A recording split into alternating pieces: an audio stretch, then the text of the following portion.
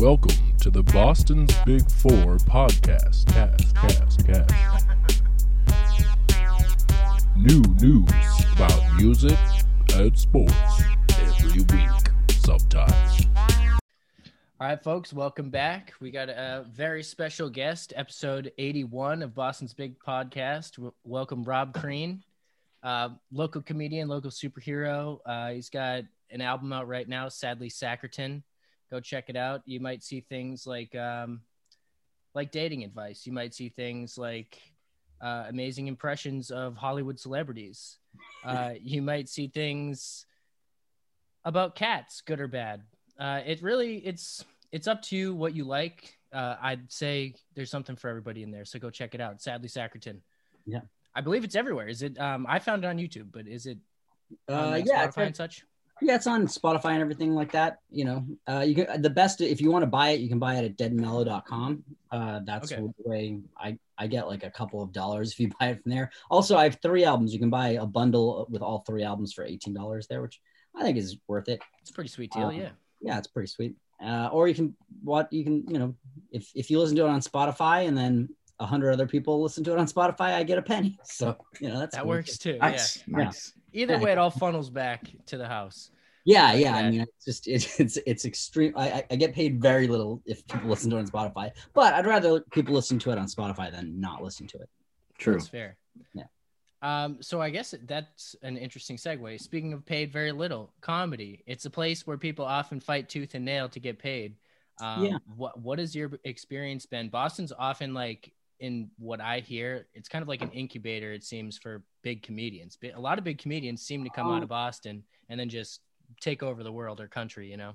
Yeah, I mean, it's a really good place to develop as a comedian because there's no money. So it's like because you're never getting paid, you're allowed to experiment a lot more, you know? I mean, because, you know, there are benefits and detrimental elements to Boston comedy, but you know, there's lots of stage time. A lot of it's really good stage time. I mean, this is obviously now this is all like from a year ago. Now there's no stage time, but you know, you can get on, you can perform a lot and get in front of audiences a lot and develop your voice really well without kind of like worrying about, you know, making sure that the club is happy with your act, because it doesn't, you know, you have to really be bad for places to not want to work with you in Boston, because there's, you know, people aren't going to remember probably if one person's bad on a show with like 10 comics.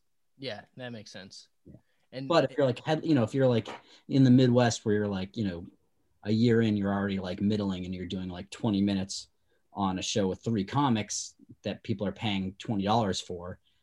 If you suck, like people are mad because they paid a lot of money. Right. Yeah. You know, now that makes sense. And I can totally understand.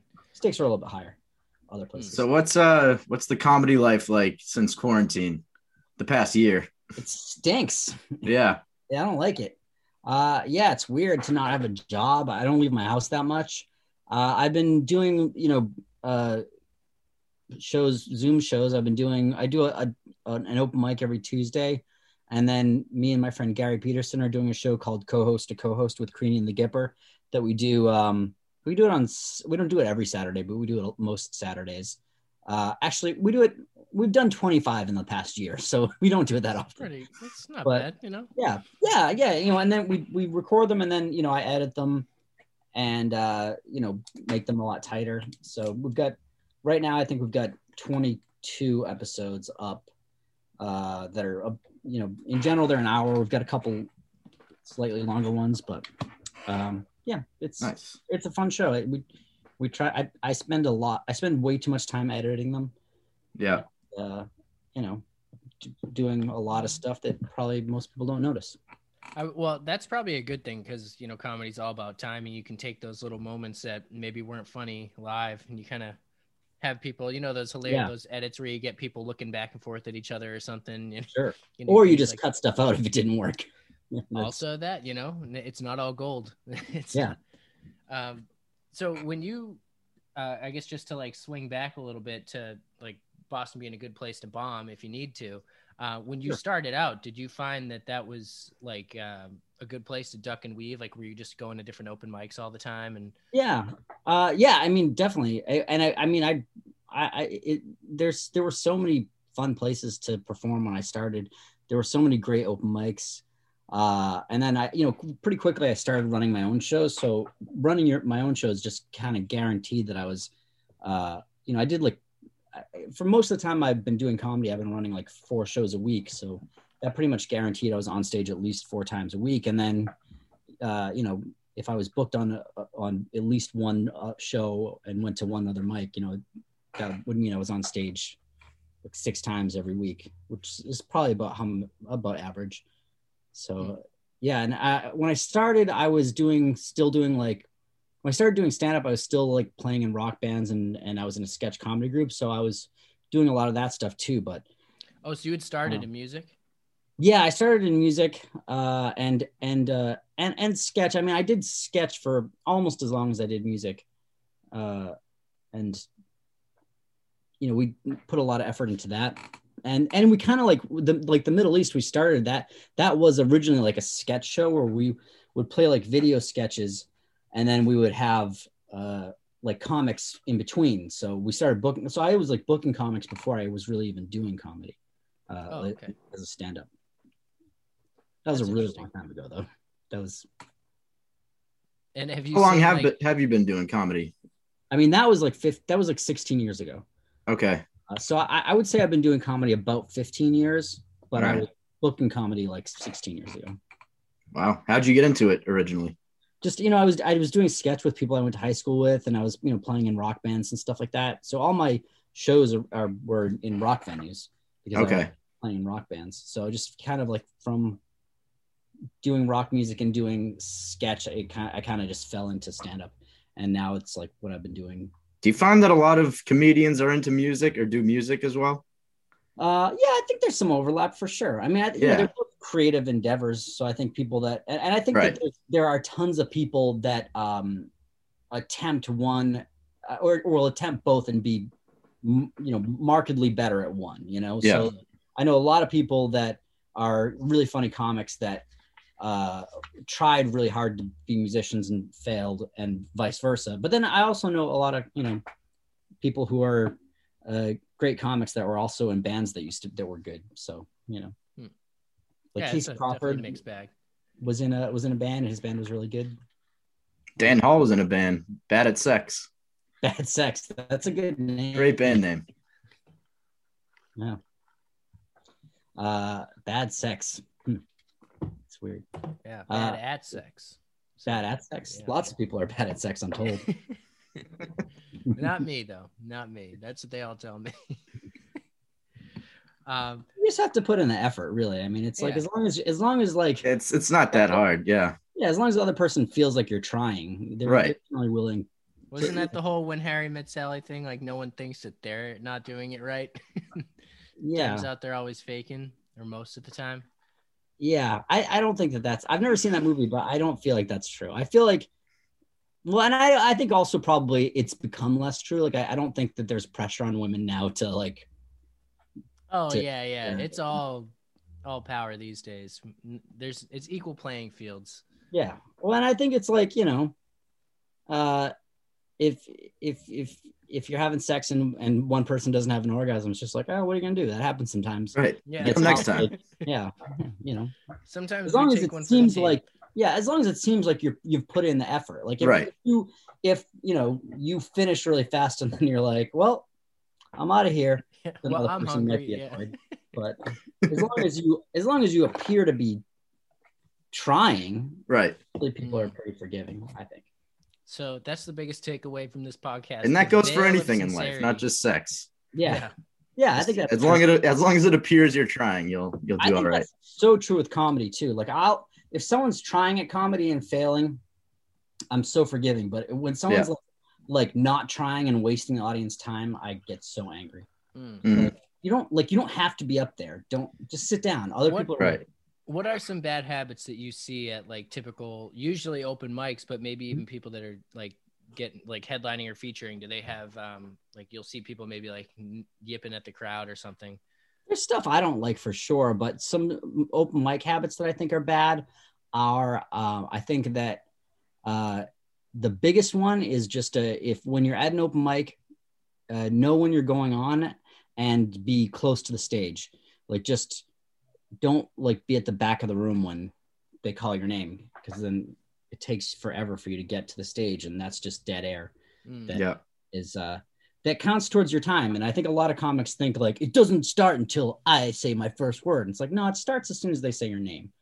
So if it takes you 30 seconds to get up to the stage, like you've just wasted 30 seconds of your set. So don't do that. That makes sense. Yeah, at least that's how I ran it, because that really annoyed me. Maybe other people are kinder about that.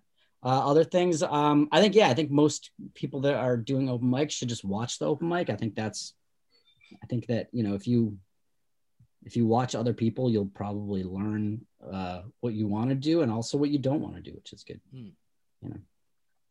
That makes sense. Yeah. Plus, it's good to just show support for the other comics. Yeah, sure. That's nice too. Yeah. I mean, altruistically, it's definitely support. And that was like, for me, like, being in like punk bands, it's like, that was always like a thing. It's like, it's shitty to not watch the other bands, Yeah. Oh, that's always a thing at local music, shows that we go to. It's like, if you're an artist, you should be watching the other artists that are there. Have you ever read the book, Our Band Could Be Your Life? No, I have not. No. It's a great book. It's an oral tradition of a bunch of it's like an oral, like a history of a bunch of punk bands from the 80s. And it's like it happens in, I think, 3 different of the chapters in it, where the band, as they're starting to get momentum, get the chance to open for the band Public Image, which is the band that Johnny Rotten is in after the Sex Pistols. And they're so excited, and then Johnny Rotten doesn't watch them, and how like it's like devastating to everyone in the bands. And they're all like, and that's when I decided I was going to watch every band that ever opened for us. And I think that's just, it's shitty when you don't watch the people that are that are trying, Right. Also, if you're at an open mic, there's a good chance that you're not good at comedy yet, and the only way you're going to get good at comedy is by performing, sure, but also by like watching other comics. That's the only other thing you can do, and True. And watching comics that are at your level is the most helpful thing you can do. Like, it's great to watch like a Chris Rock special or something and be like, that's amazing, but how do you do that? Like, how do you get from where I am to there? And the answer is you've got to watch a bunch of other people that are figuring it out, and that's how you figure it out. And I guess so on a bigger scale, comedy kind of like it's evolved clearly within the past 10 years or so. And I mean, even more so in the past 20 or 30. Yeah. I think it's almost more like it evolves, I guess, but it also sort of like cycles. You know what I mean? Like, I think that things come in and out of fashion. Yeah. I've seen happen since I've been doing it, like, there's always like stories and one-liners are always like the kind of the opposite ends of the spectrum, and it kind of teeter-totters, like where all of a sudden like people love one-liners and they're excited about one-liners, and then it goes the other direction. Yeah, that makes sense. And I mean, I was going to comment on, I really like the style that you use in your album. It's like classic misdirection. You're leading us up you're getting us feeling a certain way, and then you hit us with your punchline or a series of punchlines. So it's always like that style is, I mean, I think that's timeless, because you usually, if done correctly, you can always be misdirected. Yeah. So it's pretty good. I mean, I think a lot of what I do on the Sadly Sacritan album in particular is like tension and release too, where it's like, I make you feel sad for longer than you think is possible on a comedy record, and you're like, how am I still this sad? And you're getting sadder and sadder, and then there's a punchline, and then it releases that tension, and that's these are just classic comedy tricks. Yeah, exactly.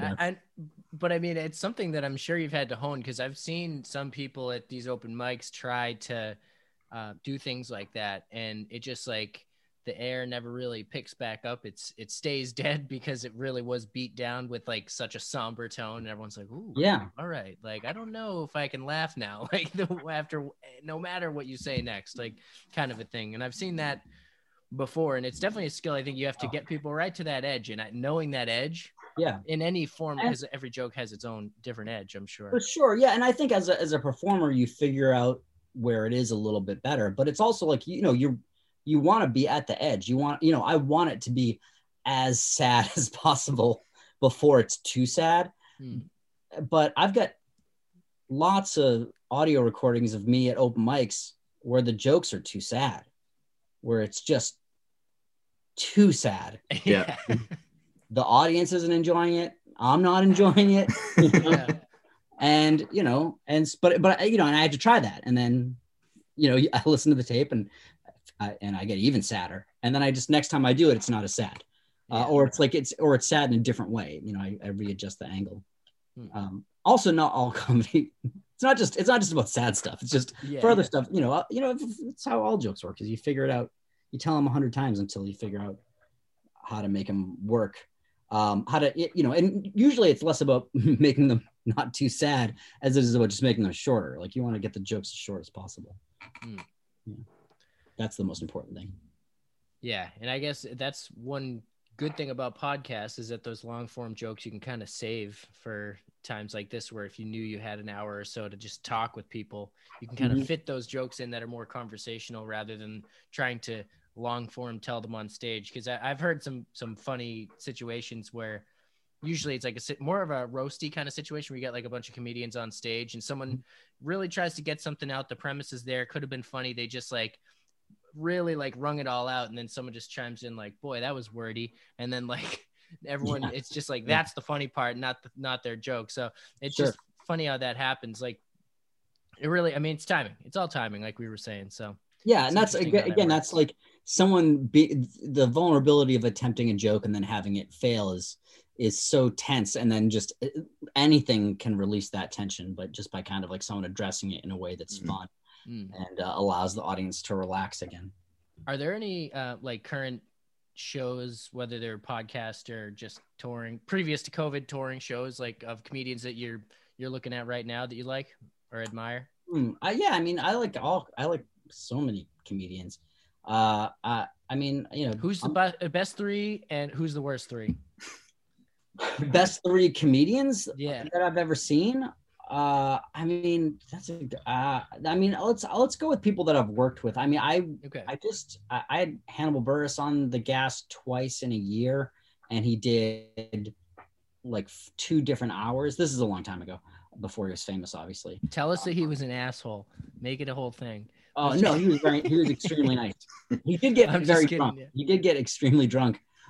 Where Tim, who's the bartender at Great Scott before they closed, he was like, he always has this thing where like, he has nephews and they'll like start to get into bands, and he'll be like, oh, they played a Great Scott.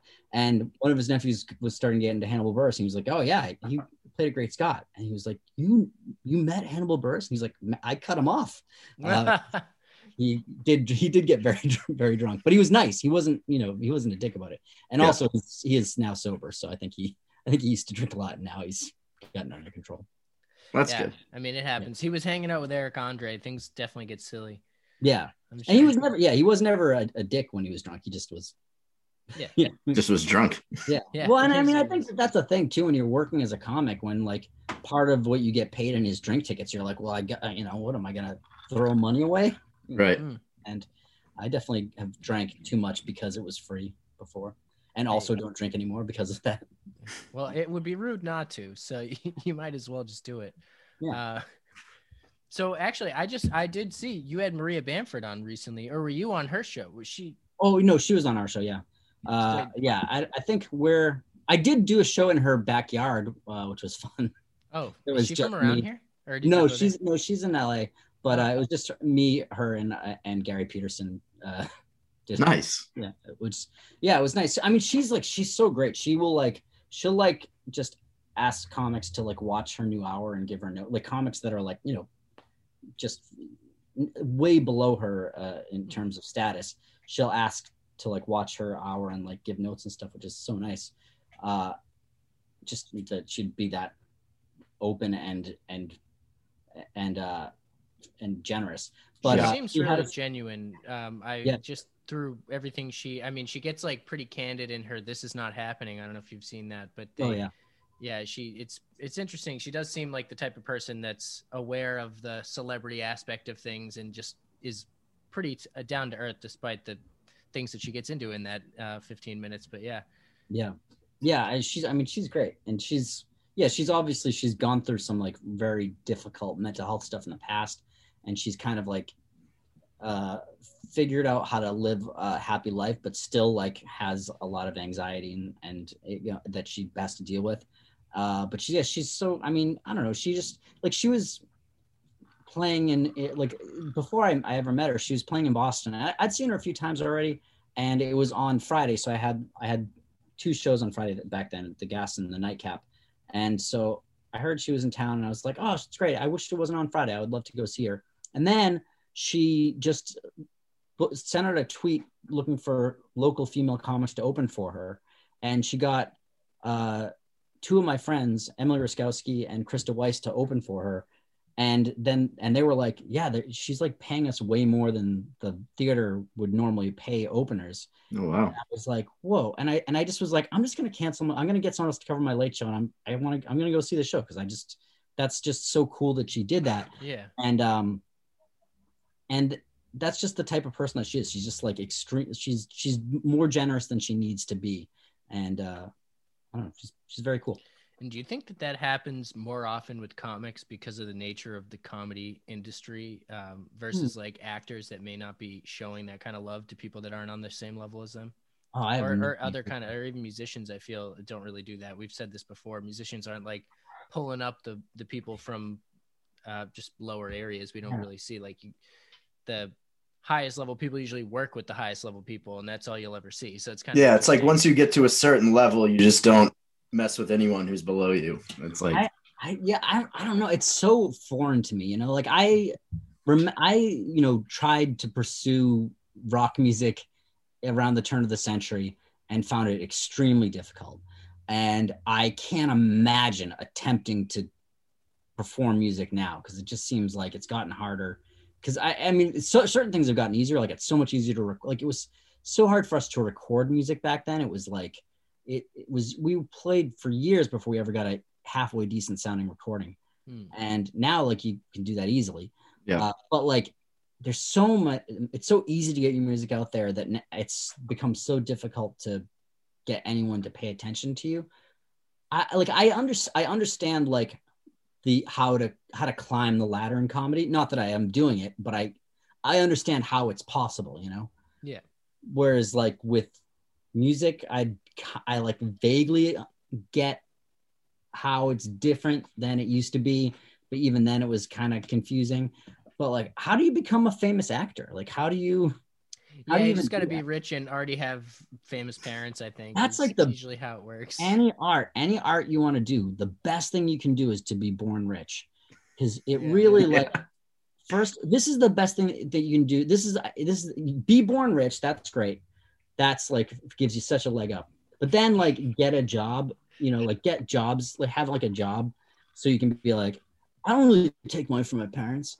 Yeah. So that it like makes it like humanizes them. But even though like it doesn't even matter, because it's like whether or not you ever take a dime from your parents, the fact that you've got a safety net allows you to take risks that someone that has to worry about whether or not they can make their rent would take. And yeah, man, just you can just do whatever you want if you're rich. You can just it'd be so cool. It'd be so cool to be rich. I would forget where I came from so fast. I would get rid of all my old friends. I think we've talked about this too, because we like to make it sound so horrible that someone's like, oh, they got rich and they left their hometown behind, but they probably also like had a bunch of shitty friends in their hometown. Yeah, like didn't really want to. Like I'm out of here. For sure. Sometimes, and I don't know, man. Sometimes you just like. I have friends that like got successful and I haven't heard from a long time, but I'm like, well, they're living their life, man. They don't owe me anything. Right. Yeah, exactly. Yeah. Are you familiar with Big J? Yeah, I like know the Big J. Legion. He tells a hilarious story because I guess he was like open mic friends with Kevin Hart, and then he went and visited Kevin Hart once. He was in town just like doing an arena, and Big J also had a show just like at some other club, and he just in between was going to Kevin's hotel to say just hi to him before his show, and just this whole thing where it was like the driver thought that he was getting Big J offers tickets to his own show. The driver's like, "Oh, I thought you meant Kevin Hart." And it's just like a whole thing, and he just like gets all mixed up, and then he realizes how charitable and nice Kevin Hart is. He was ready to be all like, "Oh, he sold out." He wanted to say that he was just like a sellout and everything, and it turns out he like buys an Xbox, donates it to an orphanage like in every city he goes to, and stuff like that. So it is funny how you got all types of people. It doesn't the success doesn't always do that to you, but it's what we think about. So it's funny how that happens. And I'm butchering the Big J story. Just go listen to him tell it. Kevin Hart works so hard though, but like when you when you like look at how hard he works, it's just like, man, I can't imagine living in that brain. I know. He works so hard on comedy and business, and he like works out every day. Like, oh, and acting, he's in every movie. It's like so many movies. It's like, oh man. Theory, he's got a twin, and they're just like on 12-hour schedules. Oh man, that would be he best. Sleeps 12 hours a day. He's the most rested man in the world, and there's two of them. That's my theory. Yeah, you know what I think is also a big thing is once you get rich enough, you can have a personal chef. Like you can just so healthy. Yeah, you just wake up and there's a meal ready for you. Yeah, you don't have to do anything, and it's like exactly the right amount of calories for what you need for the next few hours, and then. And it's that's. So once again, being rich is the key to it's really makes everything easier, you know. Yeah. Money doesn't buy you happiness. It just gives you all the tools you need to achieve happiness. Exactly. So basically, it gives you happiness. Basically, you'd have to be a fool not to be happy with plenty of money. Yeah. Oh man. Man, imagine being rich. Ooh, boy. Yeah. Let's do it, guys. Let's just, let's just get rich. Yep. So Owen tells me that you used to dress up as Paul Revere and do the Freedom Trail tours. Yeah. I mean, up until the pandemic. Nice. Yeah, I would. I mean, that's the only reason that I don't do it anymore. Yeah. Doing it. Yeah, I love it. It's great. I mean, I like it as much as I like stand up. Oh, nice. That's good. And do you get to like work out material on those, or are they like on a strict schedule? No, it's all, I mean, we all figure out what we say. So my stuff is all, basically just stand up about the revolution, it's not, I mean, I don't know. It's like, it's exactly like my stand up. It's like kind of funny, but also pretty sad, it's, it's exactly, it's like, not I don't have the most jokes, but the jokes are in stories with emotional resonance, so they mean more. Okay. How'd you get into that?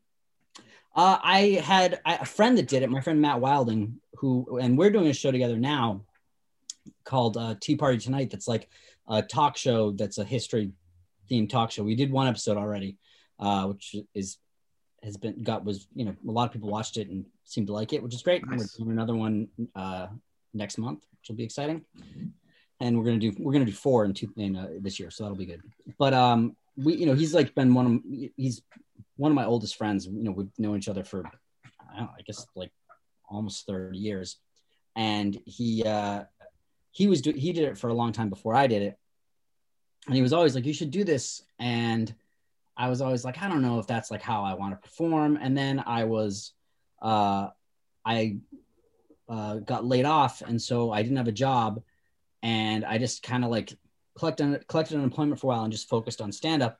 And then my unemployment was running out, and I was like, you know what? And during that time, I had just decided that I was going to try and do any performance I could do, especially if it was like, would make me uncomfortable. So I did like tons of terrible student films in Boston, like 10 years ago that never got finished.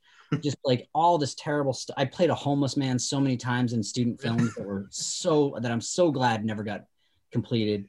And so I was like, yeah, I'm going to do this. Like, I think that it'll push me out of my comfort zone, and I probably won't like it, but it'll make me a better performer. But then I ended up loving it. And it was immediate too. It was like during my training, I saw this guy, this guy Bob Jolly that I used to work with do his tour, like when I was watching to train for the job, and just like realizing like how like artistically satisfying it could be, because his tour was amazing, and it was like it was amazing. It was kind of bad for training though, because there was like very little from his tour that I could take from my tour, because it was so specific to who he was as a person. Yeah. But it did like let me know like what the potential was for the job, and I loved it. You know, I did it for 10 years, and Oh wow.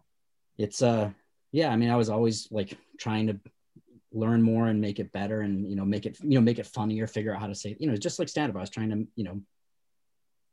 And you get to know a lot about the city. I'm sure you know like the depths of history, because honestly, if you quizzed me, I'd probably not get the most important facts about Boston history right now. I don't know. There are so many things that I thought I knew a decent amount about Boston history before I took the job, but I learned so much that Could you pop quiz us right now with some fun facts? Sure. Let's see.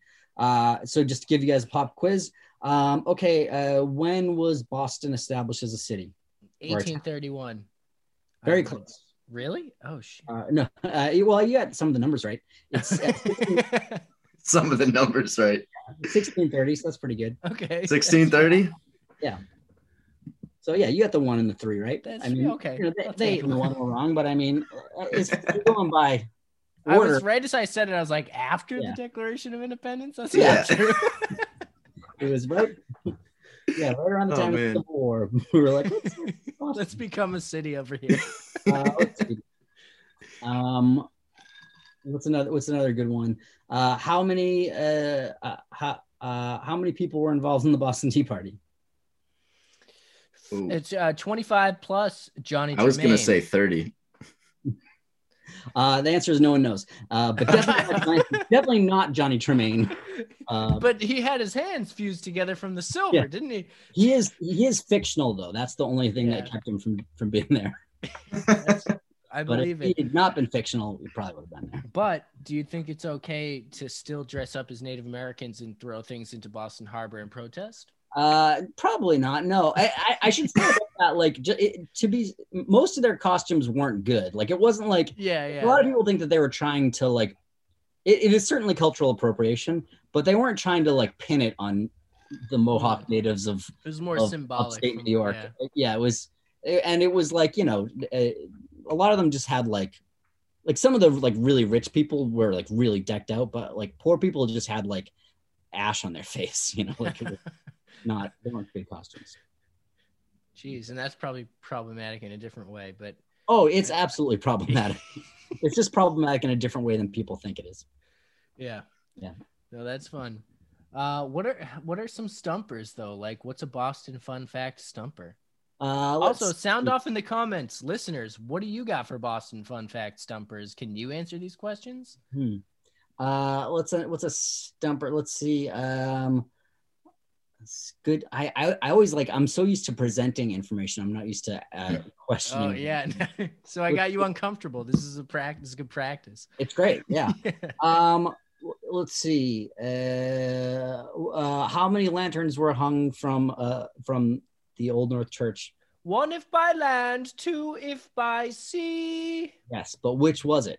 Oh, I think it was by sea, right? I don't even know. It was by sea. Okay. Yes. Good. Yeah, I knew that. It was 2, but actually it wasn't even by sea because it was technically by river. It was by the Charles River.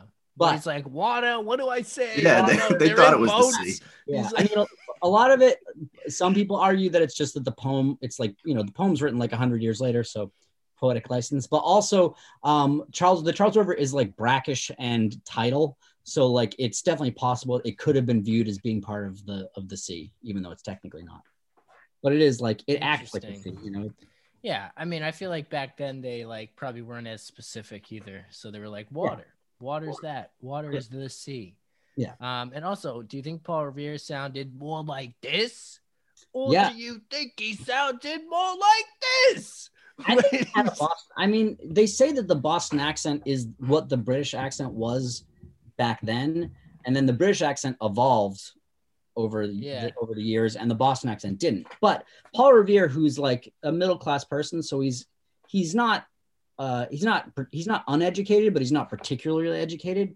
But he writes with a Boston accent. When you read his writing, he drops R's and stuff like that. Really? So it was like the regulars are here. Yeah. So he The sounds like he's from Revere. regulars. Yeah, he does. He had a Boston accent, Nice. That's a great news. That's a good fact right there. I thought that he was out there just like singing to everybody, like the British, they're on their way. No, I mean It he just wasn't doesn't also feel right. he wasn't yelling or anything. He was being quiet. He didn't like, People were sleeping, yeah. Yeah. Just But, knocking on doors. it's weird. I can't do a Boston accent very well. Which I don't know. I mean, I'm from around here. My sister speaks with a Boston accent all the time, but I just don't. I can't really do it very well. Interesting. Do you travel and have people request that, or is that like? Well, as a tour guide, people would often ask me why I didn't have an accent. But then also some people would like bring up my accent. They'd be like, "Oh, you have such a strong accent." And I'd be like, "I don't." I agree with you that I do have an accent, but it's not strong. Yeah. It's funny because I've had someone say that to me, and I don't think Same. I grew up with a Boston accent. And then they will say like, "You sound like you're from Boston." I'm like, I guess that's maybe if you. I'm are like, no, not you at haven't all heard from someone here. who really sounds like they're from Boston because it's not like this. I say it like I don't do the dropped R's, but I do other like I some of the vowel stuff. Like I say popcorn instead of popcorn. Rum, orange. Yeah, I do. You know what? That stuff like mum, rum. Mhm. I definitely That's do stuff that that like we wouldn't even pick up on. But Yeah, like the Mary, Mary, Mary thing. I- That thing. what? It's like a test where you can tell what region of the United States you're from by if you think that those words are pronounced differently.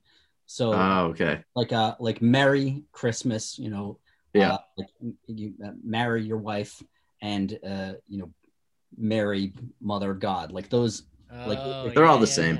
No, they're not. Yeah, see, I think they're all different.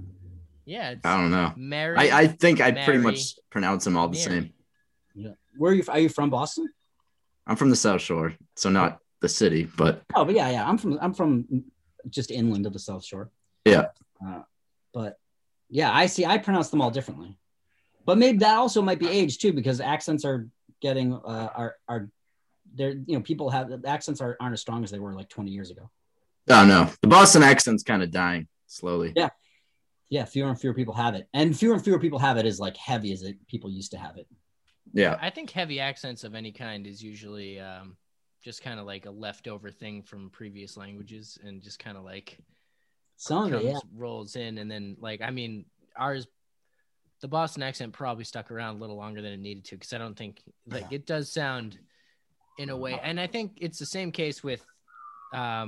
Are you familiar with Chris DiStefano? This is actually a great. Stefano, that sounds so familiar. So he is a New York comedian, and he talks just full New York, and he used to be a physical therapist, and he said that people like would have him being their physical therapist, and they're like, when's the therapist coming in? Because like you talk like you're a garbage man, and he's just like, yeah, I'm the therapist, and they're like, oh, you can't be the therapist. I love the New York accent. I went to the Museum of Science in Boston, and they have like different things throughout the museum that you press, and they like will play audio, and usually it's like a very flat accent. It's just like sounds like like some actor that they hired to read lines in a flat accent. But there's this one where it's someone with a super thick New York accent, and I got like, I was there with like kids, but I got like hyper focused and just kept like pressing the buttons because it was an exhibit about like different types of life and how long they've existed on the earth. And you like press the button, and it's like fans are one of the oldest forms of life on the earth. They've existed for over 6 billion years. Also, if you got an apartment, does have a lot of good natural light, a fan can really brighten up the place. And it was just everything was in that thick New York accent, and I got hyper focused on it. Wait a minute, was that like your addition to it, or did they actually they didn't say the stuff about how a fern can brighten up an apartment, but The rest of it's pretty accurate. I would have been there all day just clicking those. Like, what else can I do? Dinosaurs lived for about 50 million years. And also, shit. they're awesome. It's like this kid is super passionate, Yeah. but has a very thick accent. Why is that getting me so much? Sound off in the Someone's loving comments. Sound My off in the nephew comments. is very into dinosaurs right now, and his parents have Boston accents, but he doesn't really have one super. He doesn't have a super heavy one yet. But I wonder if he's gonna have a Boston accent as he gets older. It's funny. One of my good friends growing up, his dad has like a super strong Boston accent, and he had one. My friend had one when we were kids, but then he grew out of it eventually. Yeah, I think a lot of people do too. I've Yeah. also known people that when I met them didn't have a Boston accent, and then later did, and it wasn't that they like developed one. They're faking it. No, it's more than just they stopped struggling against it, you know? Oh, okay. Like my friend Katie, when I first met her when she was probably like 19 or 20, and she didn't really have an accent, but you would hear it slip in every once in a while. And then like I didn't see her for a couple years, and then I started seeing her again, and she just had like a super thick Boston accent. And I was like, oh, that's how you've always really talked, but you were just trying to talk differently. But yeah, it's just a very thick accent. Yeah, that's super fun. I love when I forget who does it. Fred Armisen. He does accents like he does like clockwise around the country. Oh, and yeah. like you wouldn't realize like how subtle it is, but he goes from like New Orleans to Texas to like Arizona to California, and then just like up and around, and it is slightly different. Like you'd think like, oh, Midwest is Midwest, but like every state even has its own way of talking. Yeah. I mean, Rhode Island to Boston, there is a Rhode Island Oh, accent. Yeah, It's it's really different. It's different. very interesting. And then like where I grew up, which is in a little inland of the South Shore, which is like halfway between like Boston and Providence, is like a slightly different accent than What town did you grow up in? I grew up in Stoughton and Easton. Oh, okay. Yeah. Know where that is. That is inland. Yeah. No water. No water. Must I have mean, been there's tough. water. There's not ocean. Yeah. We got lakes and stuff though. There might have been a sea, but might have also been a river. I'm not sure. Exactly. Yeah, exactly.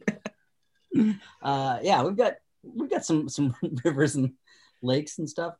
Yeah, that's where I grew up. I've been in JP for most of my life though. That's where all the action is. There's no action these days. Yeah. There's no action anywhere. No action anywhere. Yeah, it's a sad time. It really is. I'm over it. I did want to ask though, do you play the harpsichord, or is this part of the bit? Oh no, I don't actually play that. I wish I could play the harpsichord. No. Isn't the harpsichord just like a unique piano? What Yeah, is the harpsichord? It's like a piano, but it's like an old fashioned piano. But I think it's slightly different. I mean, it's not as different as like a guitar and a ukulele. I think it's got the same scale, but it's just it just sounds different. Like if you heard a harpsichord, you'd be like, oh, that. It's like, what's a good example of a harpsichord? They mentioned harpsichords in a regular show. I don't know if people ever watch that, but for the listeners, I'm about to put up a Google search of the harpsichord. Yeah, There it is. It's exactly like a piano. you would recognize it by the sound, though. The sound is different than a piano. It's like Victorian sort of, not Victorian. It's like, it's a classical piano basically. It's a piano with two levels. Do some of them have two levels? That's cool. Some of them Yeah. do. Oh I think I don't know, like, what is the difference though?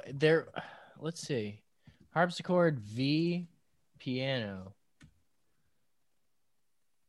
It's got a very specific sound.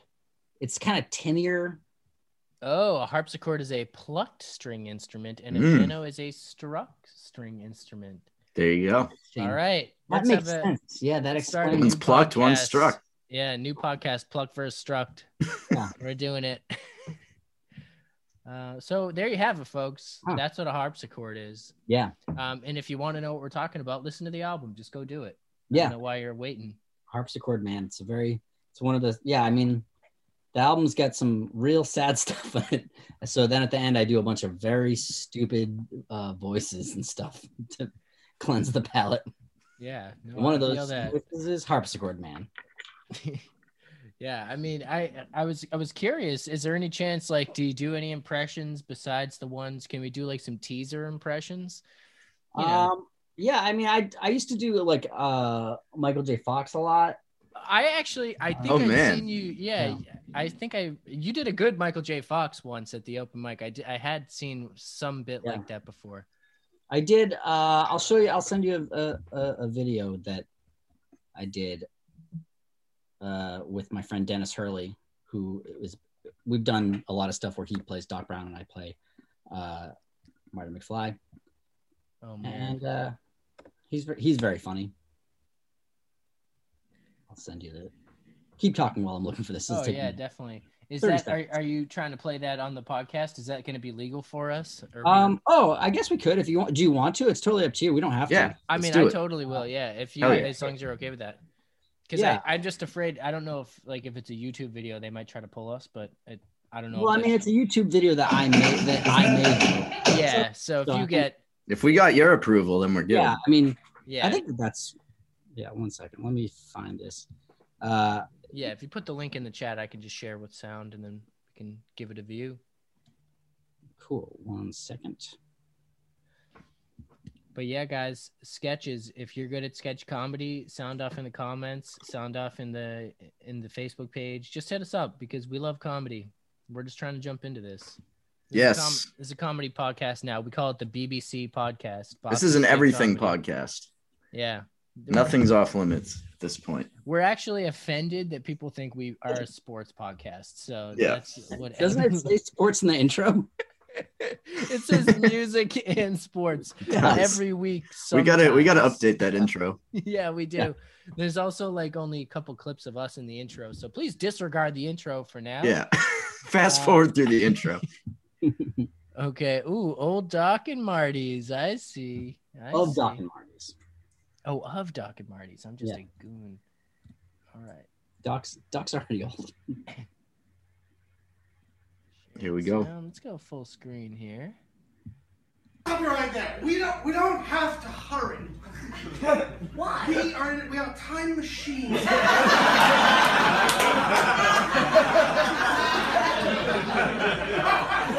We can make up for any time not accounted for. We should go because Doc, I just really want to get home. You know, we've been traveling through time, you know, for a long while, and I want to get. Wait a minute. You're talking. You want to go back to 1985 now? Yeah. I don't think that's a good idea, Marty. Wait, Doc, are you telling me that we messed up our space-time continuum? No, it has nothing to do with space-time continuum. Doc, It's let's just- go. We gotta go. No, we don't. Let's go back. I feel Why can't if you go back Is there now. something else we have to do, or He does a good Yeah, Doc as well. there is. Oh yeah. Yeah, there's something we have to do. Well, yeah. We have to go to the jazz period of time. Yeah, your great grandfather, John Steinbeck McFly, smokes his first jazz cigarette and he gets hooked. He loses a foot. It's bad. We gotta go. Yeah, let's go. What? We have a time machine. Can it wait? I can't wait. Okay, let's just. Doc, Doc, come on. I just want to get back. To 1985. 1985 to my lifetime. Doc, I want to go back to high school. Come on, Doc. I want to see my friends. I want to see Jennifer. I tell her that Jennifer, she's amazing. Doc, she gave me her phone number and told me that she loved me in the same note. I mean, a girl like that. Yeah, that pretty much spells love. Yes, I know that. But if just picture this, Marty. You going back to 1985 as you are now. Yeah, let's do it. If you were to show up at high school Right. with no ID from the time period, Yeah, they would sure. call the police. I I mean that only with affection. don't know what you're saying. What do you mean? Okay, and then there's Jennifer. You try to go take her to the lake. Yeah, she's amazing. As you are now. She's amazing. Are you familiar with the term statutory? Of course. It's when you stand real still. You're the dumbest person alive. Marty! I didn't want to have to spell it out for you. Doc, I guess I'm going to have to. What are you saying, Doc? Just take a look, Marty. What is it? I don't...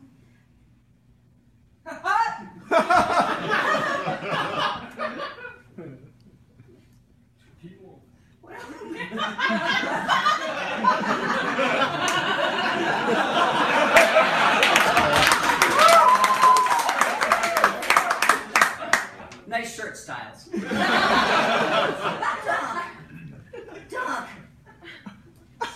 What happened to my face, my beautiful face? You got old, Marty.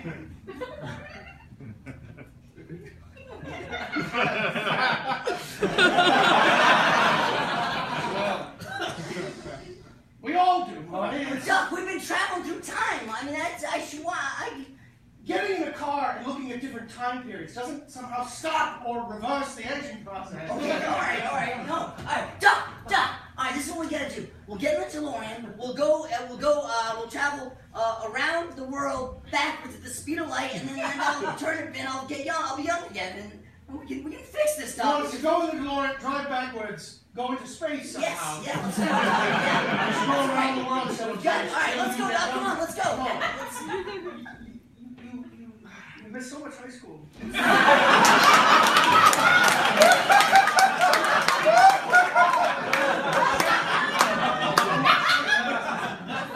get back to it. No, we can't, Marty. Why? It's impossible. I'm sorry.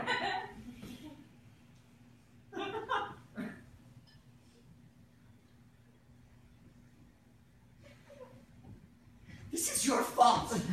Huh? This is your fault, Doc. You know, every time we get done with one of these adventures, you drop me off, and then 2 minutes later you show up and say we have to go on another adventure. I'm sorry. I realize how much you sacrificed, but I was all in the name of science. Science? Yeah, the class that you missed more than any other class. Doc.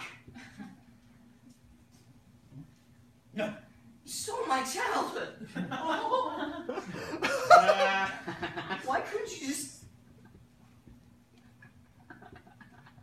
Why couldn't you just let me be a kid? I'm sorry, Marty. I truly am. I'm sorry. Tension.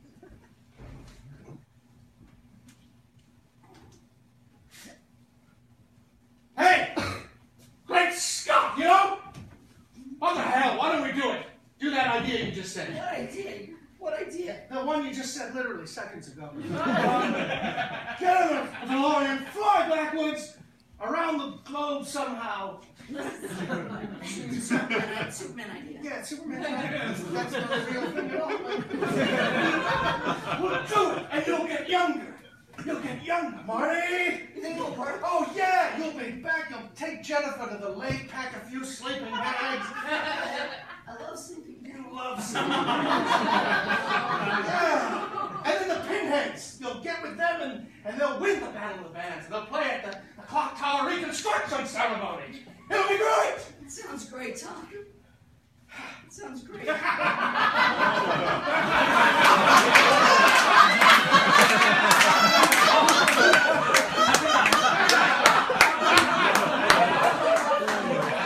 That's right, Marty. From here on out, everything's gonna be great.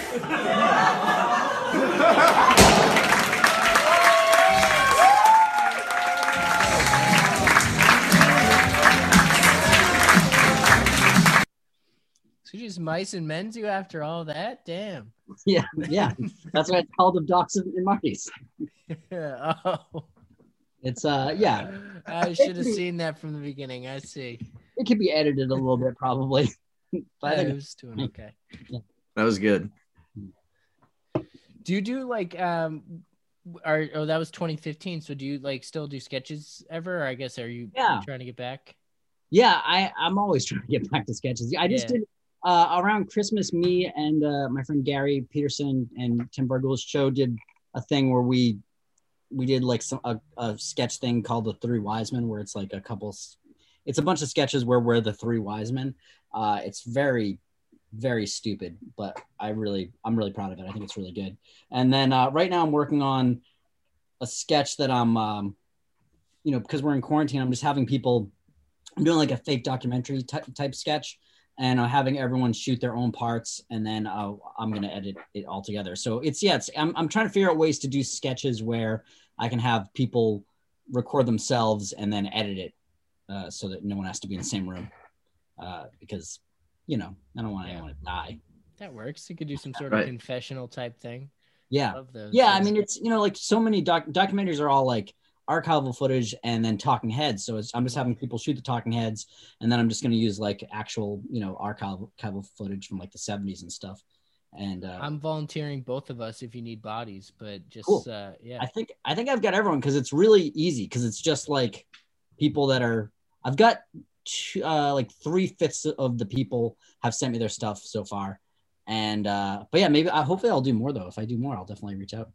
Yeah, absolutely. I mean, honestly, no hard feelings if you don't need us, but we're putting it out there. We're putting ourselves on the line. I'd love to get back to doing. I mean, I started in sketch, so I did sketch before I ever did stand up, and I'd like to do more. I love doing sketch, and also like I like knew so little about comedy when I was doing sketch that when I wrote stuff that came out good, it was like almost by accident, where now like I have a little like I can like I understand the mechanics of comedy a lot better, so like my sketches could be a little bit more intentional, so I think I wrote some funny sketches like 20 years ago, but I don't know how, like I don't like because I wrote so many bad sketches because I just didn't really understand how it worked. I just would, I just was a funny enough person that occasionally I would hit on something that would work. Yeah. And I think some of that, and we kind of touch on that in like the music realm too, because sometimes we have, so we actually just had a guest on, Lomel, who's trying to break the world record for the longest freestyle. And for him, he sort of just hits a flow where the right things are coming out. Like he's making songs kind of just off the top of his head. Yeah. So I think that that's kind of true in a comic sense, where you can just kind of be coming up with funny concepts, but it's not 100% going to be funny. You got to grab those golden nuggets like out of those moments and then formulate them into better sketches. So it's almost that the best pieces do come out of those spontaneous moments, but they have to be crafted to actually work in a live performance. Yeah. Well, I think a lot of it too is just about like having like, if you just grind, you can grind out some stuff, but it's like having the tools to understand what you're doing can allow that work to be more productive, Like speaking of music, like I've been playing guitar for like, I don't know, like 30 years, I guess. And I never learned how to play guitar. I just like play it in my room, and that's what I say. That's so funny.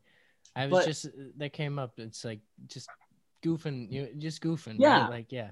But like, I like can't play any songs that anyone else wrote. I can only play songs that I've written. And during this pandemic, for the first time, I'm trying to like learn chords for the first time ever. Like I never learned any chords. I just made up my own chords, but I'm trying to learn like basic chords and try to get to the point where I can learn like basic songs, where I can play like a Nirvana song or something like that, which I can't do now.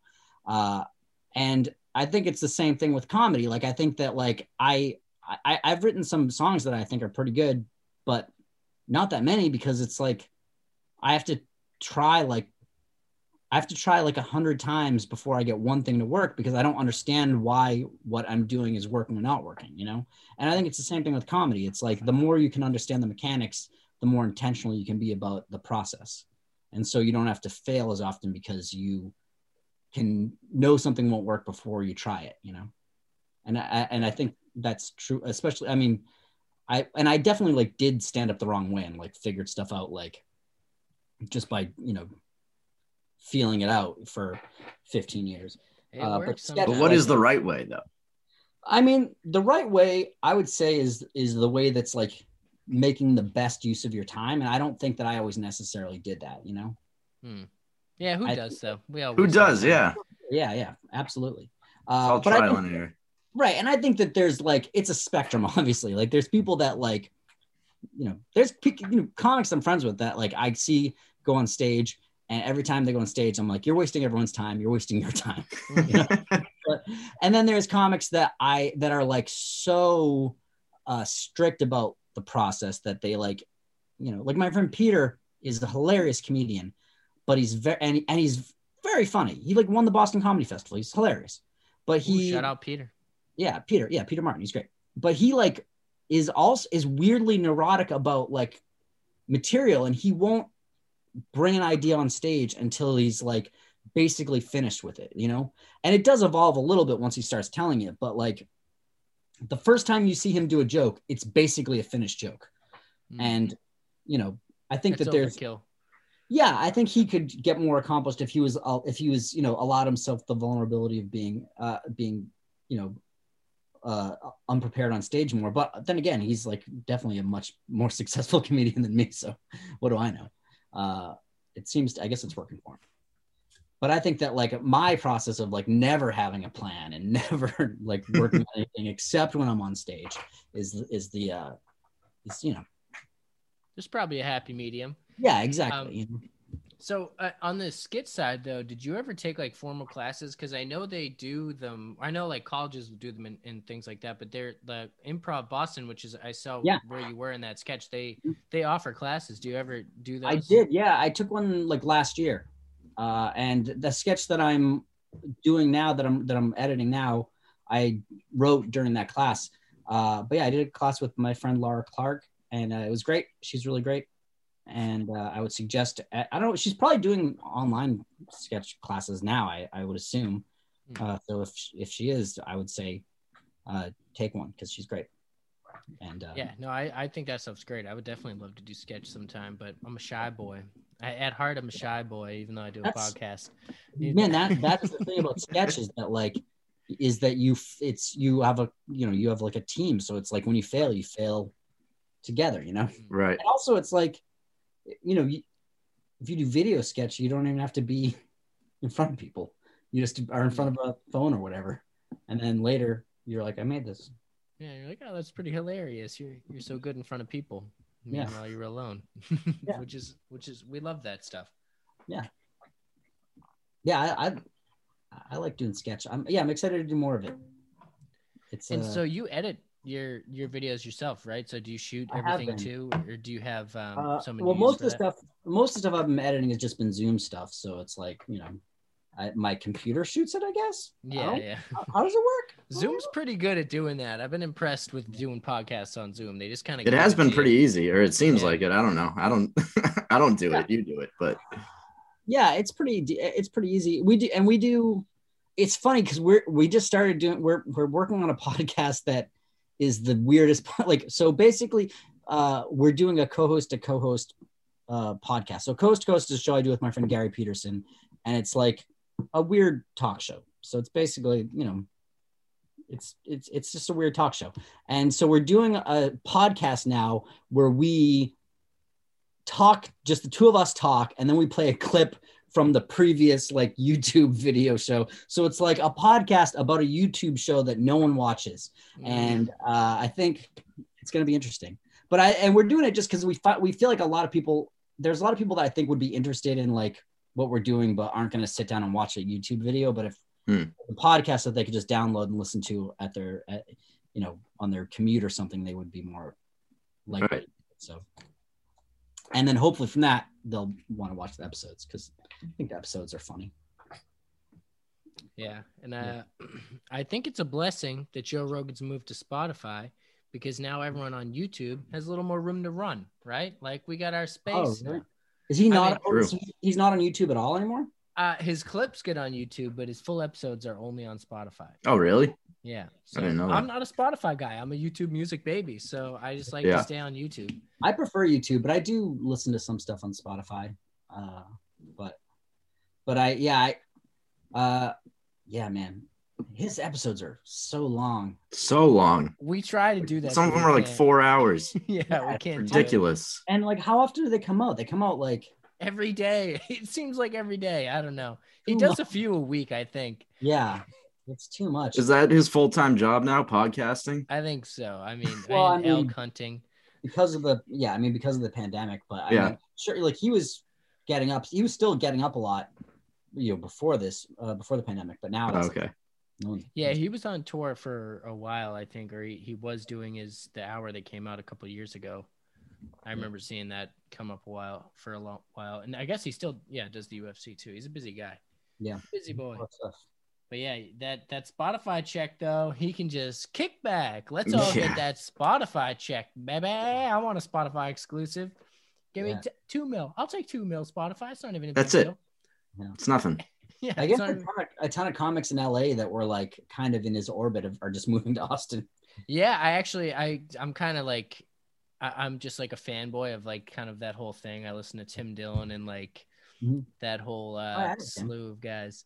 And you know Tim? Yeah. He used to come to Boston a lot. Oh, Tim. Yeah. Yes or yes, you're the best. He's a great guy. But Yeah. just like listening, I think he's moving to Austin or Texas in general, and like a bunch of them are. It does seem like there's some exodus out of LA, but I never understood why anyone would live there in the first place. It's a little too crowded. It's a little too I don't know, man. I foggy. live in Boston. Boston's crowded. Yeah. I don't And know it's if we're cold. as crowded as LA, and it just LA's think the it's second expensive. biggest city in the country, but it's huge. I mean, it's like Spread out. Yeah. spread out. Boston's dense.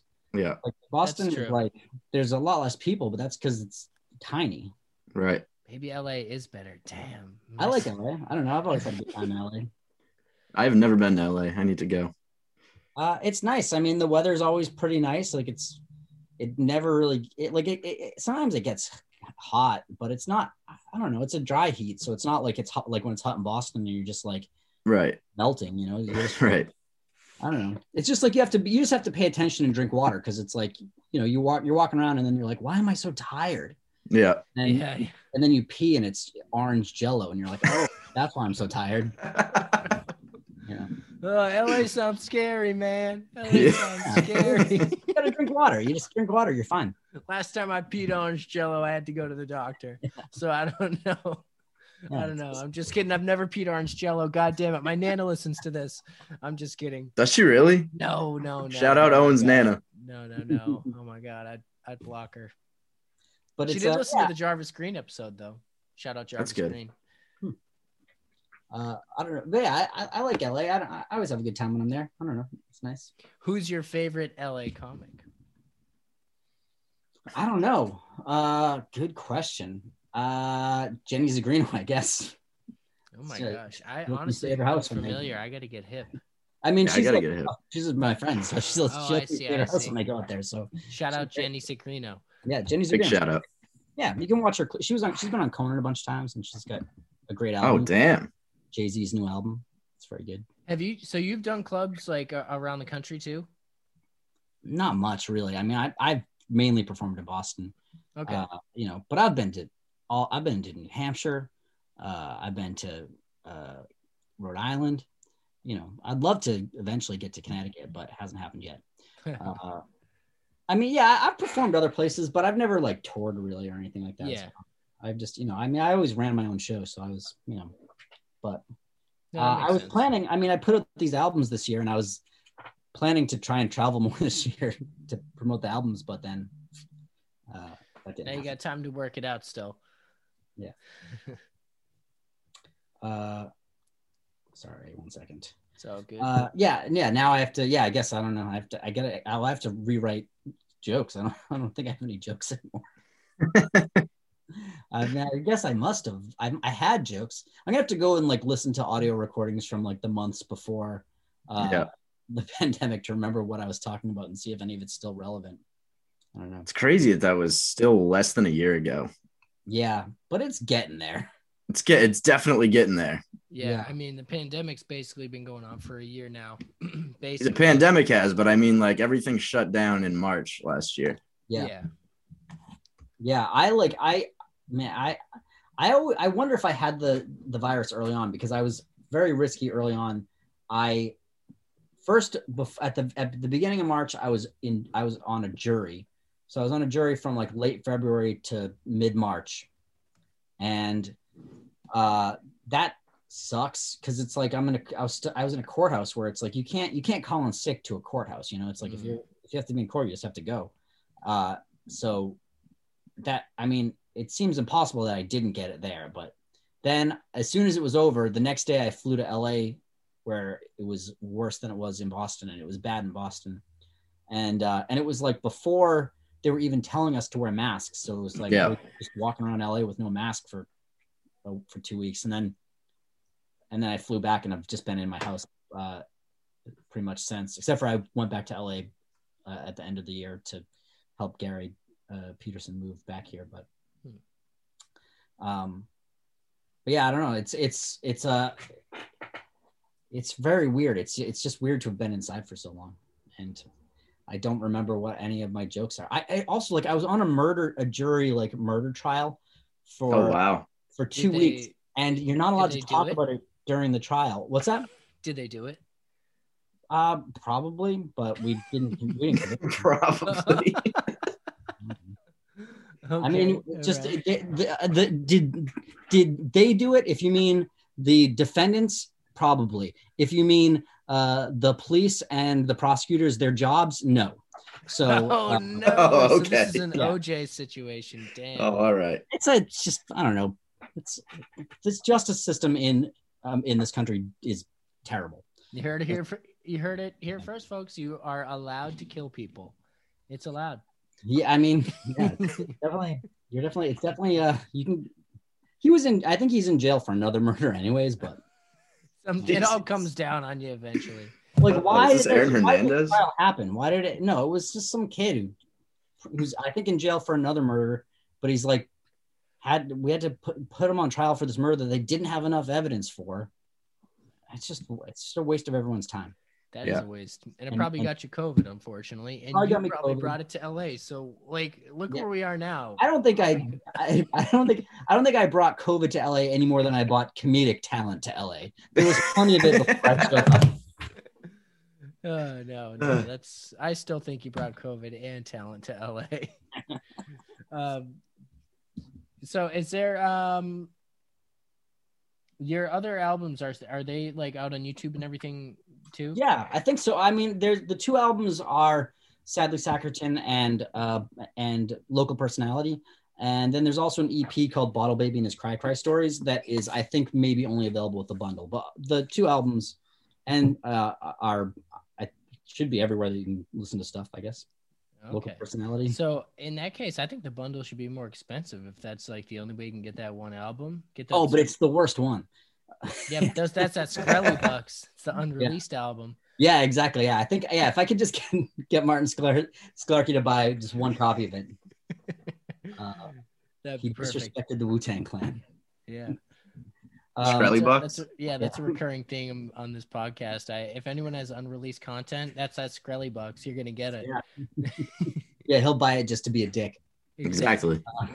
From jail, and he'll. What's he up to these days? He's in jail, dude. Is he in jail? Tax fraud or something. Yeah. Good. He did something bad. Yeah. He's a bad boy. Yeah. But it's all right. Yeah. I mean, yeah, man. Everyone wanted him in jail. Yeah, that was like, I mean, Jesus, yeah, that shouldn't have been a jury trial. That wasn't really fair. Everyone's like, oh, this is the guy that took the Wu-Tang album and didn't let us listen to it. Yeah. That was like one of the reasons that people said that they didn't feel they could be impartial juries was one woman literally said he disrespected the Wu-Tang Clan. Like, yeah, I mean, that's how can I be unbiased to someone that disrespected the Wu-Tang Clan? It's true. Yeah. Wu-Tang Clan ain't nothing to fuck with. Yeah, money's temporary, but Wu-Tang is forever. Wu-Tang's forever, yeah. He for the children. He should have realized that. Yeah, Wu-Tang is for the children, for God's sakes. Puffy's good. Wu-Tang's for the children. Oh man. Yeah. Yeah, we won't keep you though. Is there anything else you wanted to plug, or is there anybody or anything you wanted to shout out? Yeah, check out Gary Peterson's album. I check out all the albums on deadmellow.com. Dead Mellow Records has great records. They just put out a really fun sketch album called Our Big Commercial Break that is mainly like radio commercials. It's really funny. And there's also like a running Spider-Man sketch that they do a few times on the record that's really great.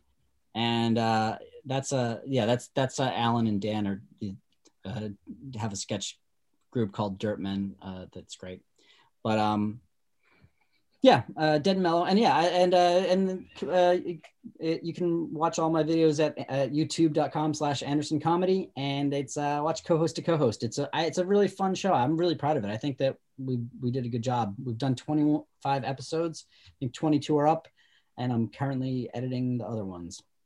And awesome, nice. I like it. I think it's good. I'm proud of it. I wish more people would watch it. I'm gonna watch it. Yeah, Cool. we're gonna direct like all of our massive 25 listener traffic over to you. Yeah. We got the power. I spend like 12 hours editing everyone, so it would mean a lot if more people would watch. Yeah, we'll toss you a view. Yeah. Why not? Yeah, full disclosure, you're putting in way more effort than us, so yeah, we're gonna give you that. We're gonna give you those views. Yep, it's probably unnecessary effort, but I don't know what else am I gonna do. It's a pandemic. No such thing. Yeah, no such thing in the pandemic. It's fun though, right? Yeah, I do like it. I really enjoy it a lot. But yeah, good. It is intense. It's intensive. It's a lot of hours. Yeah, tedious. Yeah, definitely tedious. But I think it's worth it. I think that stuff is funny and stuff. Good stuff. Yeah, it is great. And cool. I think you are Crean's Gambit on Instagram right now, or did you? Oh yeah, I mean, yeah, it's at Rob Crean. Just my display name is, okay. But it's just at Rob Crean on everything.